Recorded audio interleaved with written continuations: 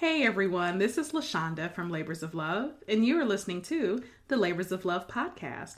Today with me, actually physically in the studio, woo-hoo, I do have a special guest with me today, Mr. Ed Sachs Thomas. So Ed, how are you today? Wonderful. Glad to be here. Yes, glad to have you here. This is kind of our first post-Rona in-person podcast interview, so I'm super excited to have you here. And as customary, when I have a guest, I like to start with, what is your labor of love? My labor of love is music and playing music. And anyone knows me, I play the saxophone. So yeah, hence Ed Sachs Thomas. Yes, so talk to us a little bit about how music became a labor of love for you. Okay. First, thank you again for having me. I really appreciate it. It's a great opportunity. But I've been playing music for over 40 plus years now, playing saxophone. And it became a labor of love probably from the beginning. I mean, it's just something that I enjoyed. When I started in the 7th grade at Mary Junior High School here in Cincinnati, I started playing at an early age, teenager, and played through high school, marching band, beginning band, and just never stopped playing. And so I just fell in love with the saxophone. Mm-hmm. Is that the only instrument that you play? That is currently the only instrument that I play. I mean, I started playing the piano as a parents had us, all the kids in the family, learn how to play the piano, or take piano lessons, I should say. Mm-hmm. and I guess music has just been a part of our family ever since then. But it didn't really catch on as a labor of love, so to speak, until I found the saxophone, discovered the saxophone, and I started playing it, and I just enjoy the playing and more importantly the sound of the saxophone is what drew me in. Yeah, I was going to ask that. What was it about the saxophone that really appealed to you? And I think for me, it was like saxophone is so close, in my opinion, to the human voice, and when I heard it, someone was playing it, and they were playing a song that I knew the words to, and so the melody was just catchy, and the tone was just right. So that's what it was for me. It was just captivating. Mm-hmm. No, I like that. I mean, even as you said it, I was like, you know what? I can hear a lot of different instruments, and they're playing the music. But when I hear a saxophone, I hear the words. Yeah. Even though it is music. So no, that's an excellent point. Yeah.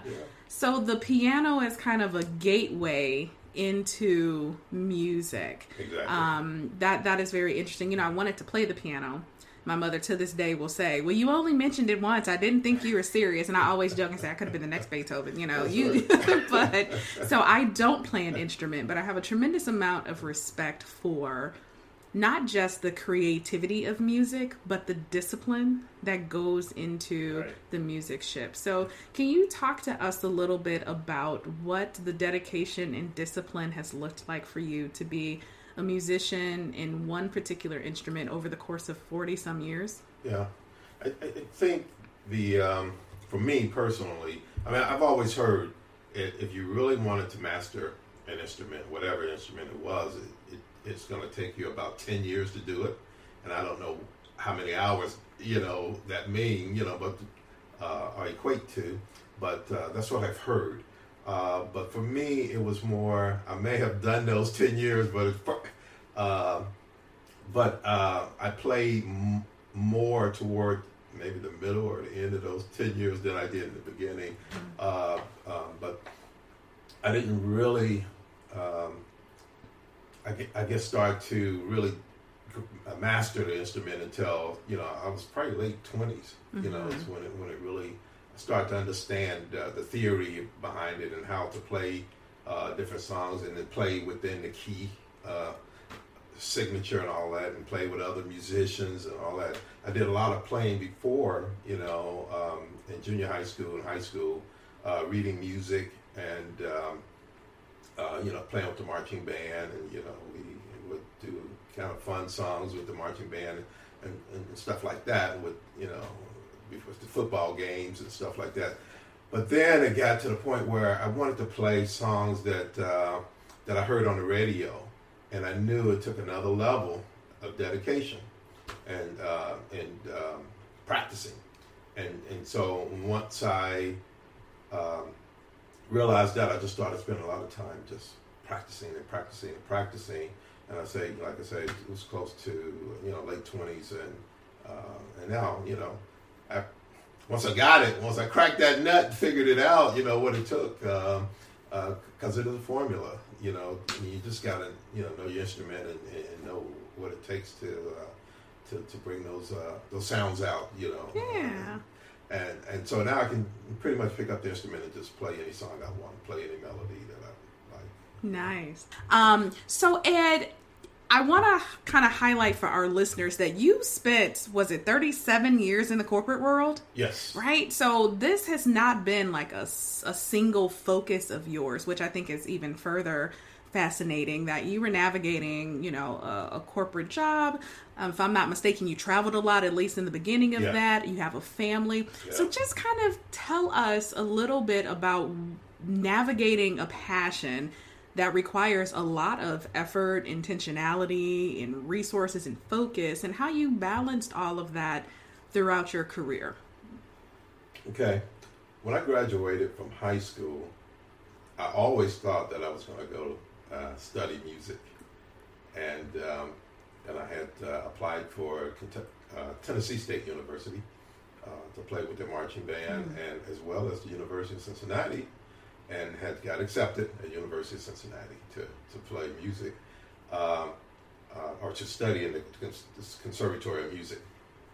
And then decided, I got an offer from Procter & Gamble, who at the time they were recruiting from the local high schools for students that had scores and spent a lot of times in academics and math, science in that area, because they were trying to develop the technical development program and trying to really increase the minority employment. And so I had a choice then.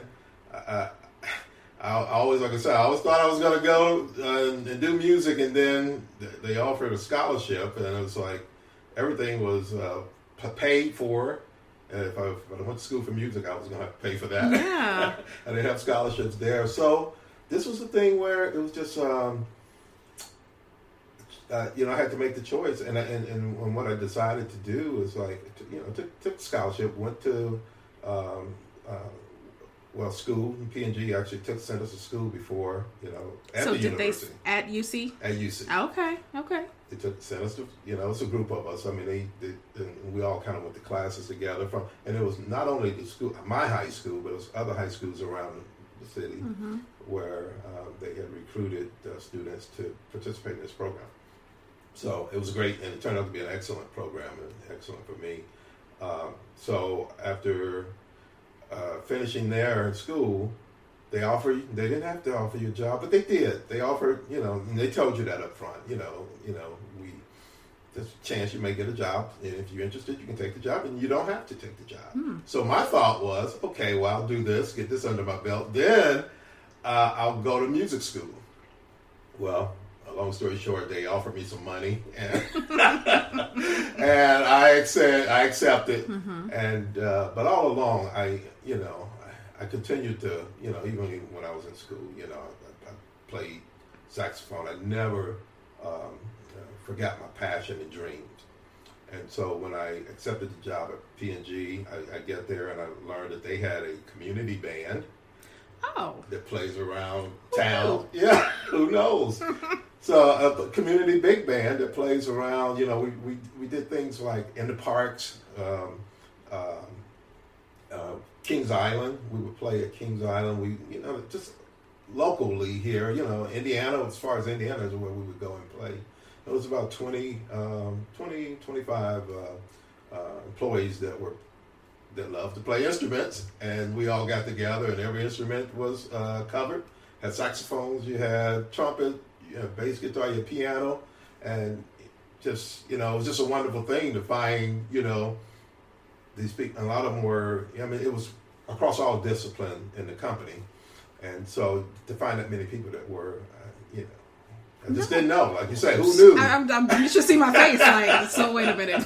There's a P&G band. But Yeah. How cool is that, right? So we did a lot of things, and they're still in existence. I played with the band for about 15 years. Wow. Before I decided, that I wanted to, spend more time with because I now currently play with a gospel band, the music company, as you may have seen or heard us before. But I decided I wanted to spend more time with them and develop my, solo career as well. And so I left the P&G band. But on top of that, I guess, long story short, I just continued to play the saxophone, even in the P&G world, in the business world. It was a funny story here. I like you said, I used to travel quite a bit, and I would tell Ingrid. I was telling Ingrid this the other day. She didn't. My wife is Ingrid. I was going to say, for the record, that's his wife, not his saxophone. Does your saxophone have a name, by the way? It doesn't.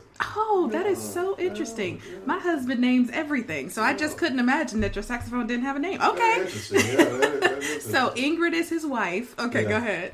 So I was telling Ingrid the other day, and she said, "I never do that about you." I said, "Well, yeah. When I would travel with P&G, I was, wherever, packing up suitcase and you lugging them around. I would always say, how cool would it be to be traveling, going to play music somewhere? And I always felt one day, maybe that'll come true. Rather than going on a technical business trip, I'm going on a musical business trip. So. And you have done some traveling for music. Yeah. So for the record, you are retired from P&G. I definitely didn't know that your relationship with P&G started right out of high school. So that is, wow, that's phenomenal. So you are retired, and talk to us a little bit about what post-retirement has looked like for you. I retired in 2016 after 37 years of employment there at P&G, and post-retirement has just been great in terms of because this is what I've been working toward for a long time, is to play music. And so that's exactly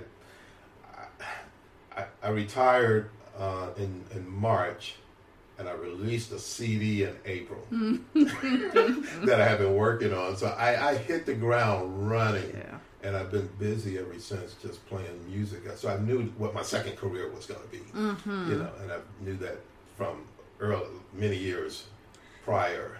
When we watched you, we were like, man, he retires poorly. He is more busy now, it feels like, than he was when he was working. Says, but, you were doing that. And I think that's one of the big things I like when I ask people, what's your labor of love? Yeah. Sometimes that's how you make money and how you make an income. I say it all the time. I am very blessed and fortunate that my passions are also how I generate my income. But there are people who are working to take care of themselves and their families.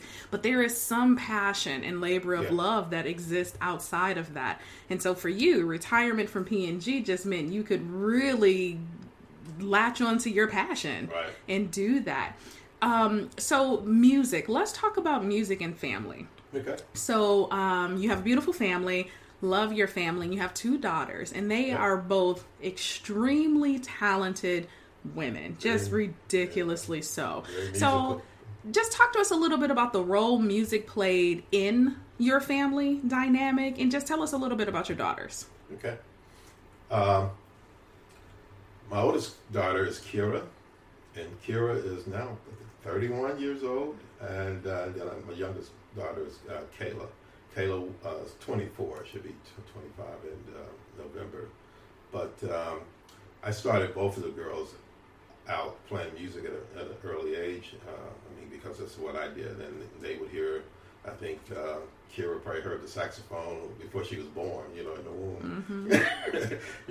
So, and we played music for her and both of them all the time.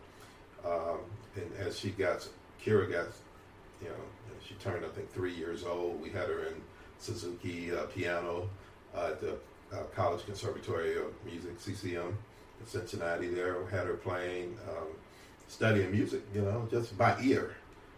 Couldn't read music yet, but by ear is how they train them. And then as she got a little bit older, we moved into a more traditional form of music, or a music teacher, piano teacher. She worked with the same person for probably 7 years. And then she went to high school. When she went to high school, she went to performing arts school and started playing piano there in their classical piano program. So that has really shaped her musical, ability and capability.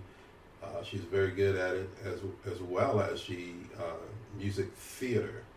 She studied at Performing Arts, and she was in a lot of the major productions there as a lead singer. So she was tremendous. Just to watch her perform was just magical, really. She was really good.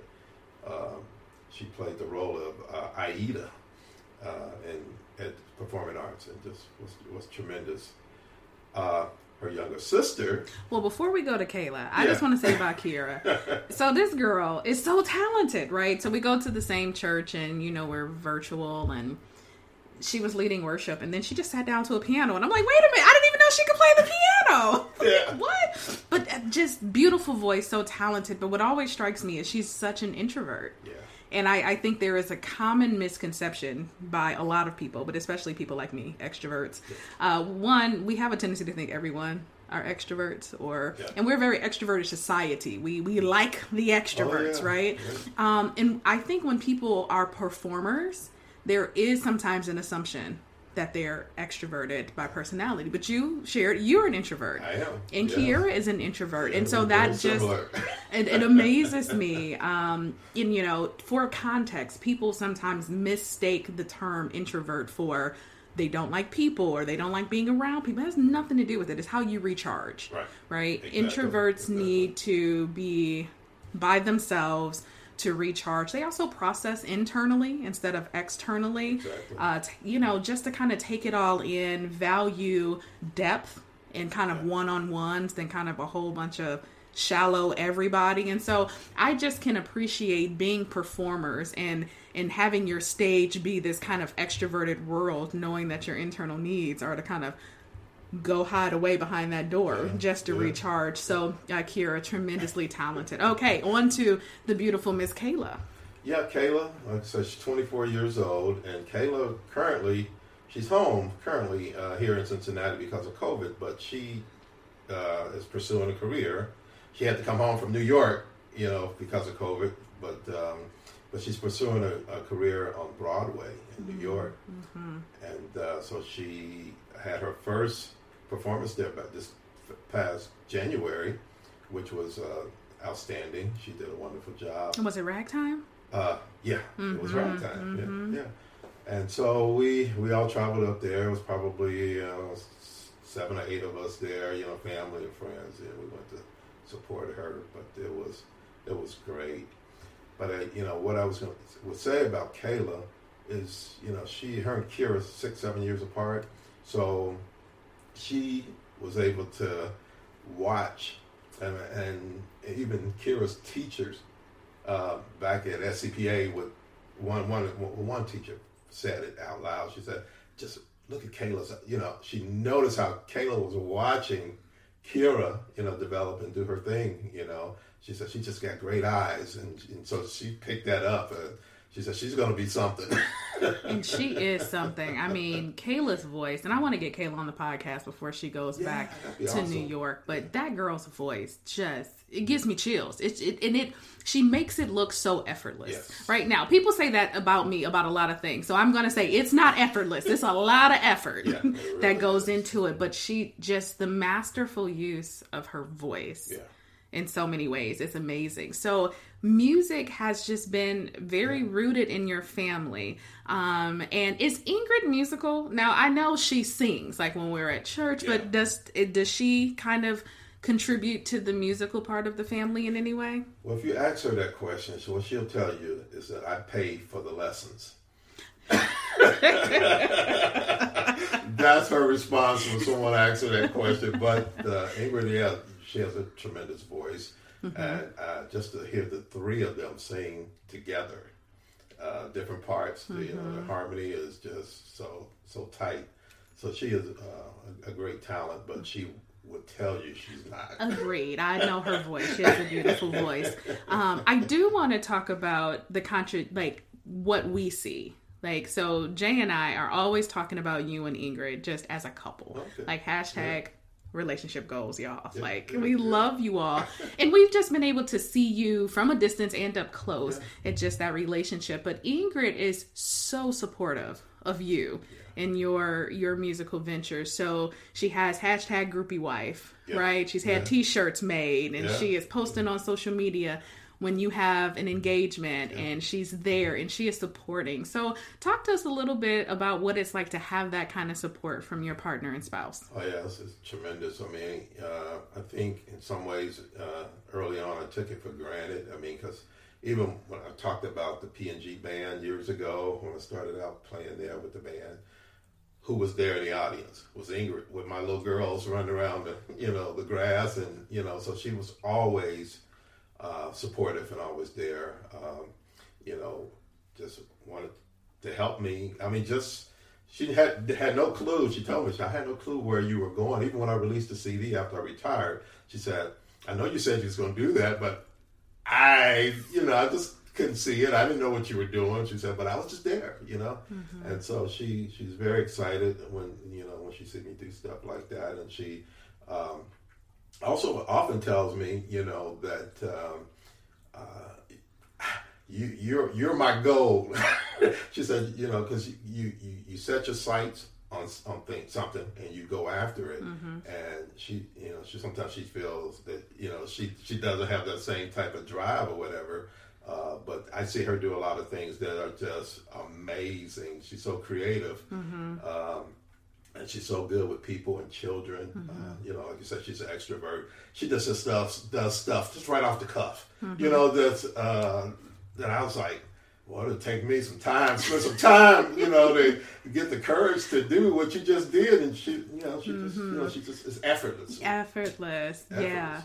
I understand that dynamic a lot, in regards to it. In our relationship, Jay and I'm the one with the engagements, and my voice is also my gift. I'm just not singing. Yeah. I'm speaking, but like to have him there with me is so it's so helpful. It just to know that, because sometimes I can be in very large spaces and I don't know anybody, but he's always there. And it's just that kind of support that if I'm even thinking like, oh, I should probably get water, I turn around and like, bam, it's there, and I'm thinking, oh, it's getting there's that mint that I needed, and just to have that support. And you look around a room, and I always know that there is going to be one person in that crowd who is like rooting me on and doing all of that. So I can attest to like how important it is to have someone who is supportive of you and doing, all of that. So I know you play the saxophone, but tell us what that has materialized. You said one CD. I know you have more than one. So just tell us about where you perform and what kind of productions you've put out since. Okay. I have a total of 3 CDs now. And I'm starting to work on a 4th one. Nice. So hopefully by the end of this year, first of next year, I'll have a 4th CD out. And I'm targeting this one to be kind of a smooth jazz, the Kenny G type stuff. That's my boy. Yeah. Sound, Grover Washington and all the smooth jazz players I'm going to play. All my CDs so far has been playing one instrument, which is the alto saxophone. So I'm going to venture out and try to, I'm going to do it. Because I play soprano and tenor as well, but I've never recorded with them. So it's just like, why not? Yeah. Why not? So I'm going to record all 3 instruments on this project. But in 2004 is when I did my first CD release. I was still working at that time. And it was called, the title of the CD is In His Will. which you can, by the way, get on my website at edsaxthomas.com. It will be in the show notes. Yeah, and all the CDs are on the website. And then, like I said, right before I retired, when I retired, I did the second CD, and then I also did a CD this past Christmas, the Christmas Project. It's the bomb, y'all. We listen to it even though it's not Christmas no more. yeah, it's been great. I still listen to it too. I mean, I just love how it turned out, and it did very, very well with the fans. Mm-hmm. You know, so got a lot of support, airplay on the CD. So. Yeah, and so you have opened at the Cincinnati Music Festival, and you've done different things like that. So it doesn't look like from this side where I'm sitting that this is slowing down anytime soon. I hope not. Yeah. I want to provide an opportunity for you to play for us so that we can hear that. But before we do that, just tell people, in addition, I know you gave the website, but if someone is interested in booking you or just getting the CD or anything, is there any other contact information you'd like to leave other than the website? Well, it's the website there, and then as well as my email address, which is edsaxthomas@gmail.com. And telephone number is 513-403-4237. Yes. 513-403-4237. Yes. Call me. No, I am so thankful that you were come. You know, to be honest and transparent, we tried this yesterday, y'all, on the platform, and it did not work. Distant. Tried to do it over, you know, but I love having you in office. I love that your music is going to fill my space. Yeah. So what are you thinking you're going to play for us today? I was thinking, I told you something else yesterday, but I was just thinking Mr. Magic. Okay. By Grover Washington. Oh, I like Grover Washington. Yeah. All right. So actually, folks, we are going to let Mr. Ed Sax Thomas play us out. With that being said, thank you for tuning in to learn more about Ed and his labor of love of music. If you want to reach out to me, you have suggestions for other guests, or you would like to be a guest on the podcast, the website is www.thelaborsoflove.com.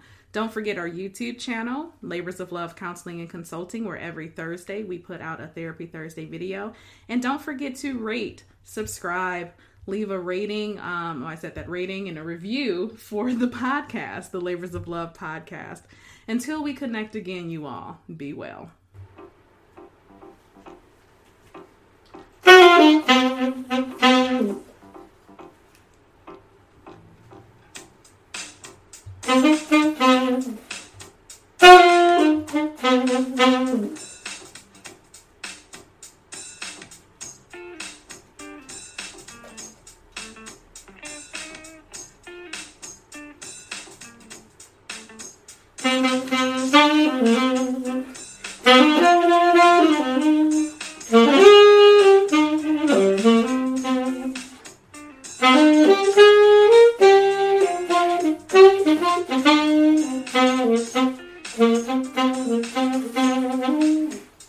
Thank you.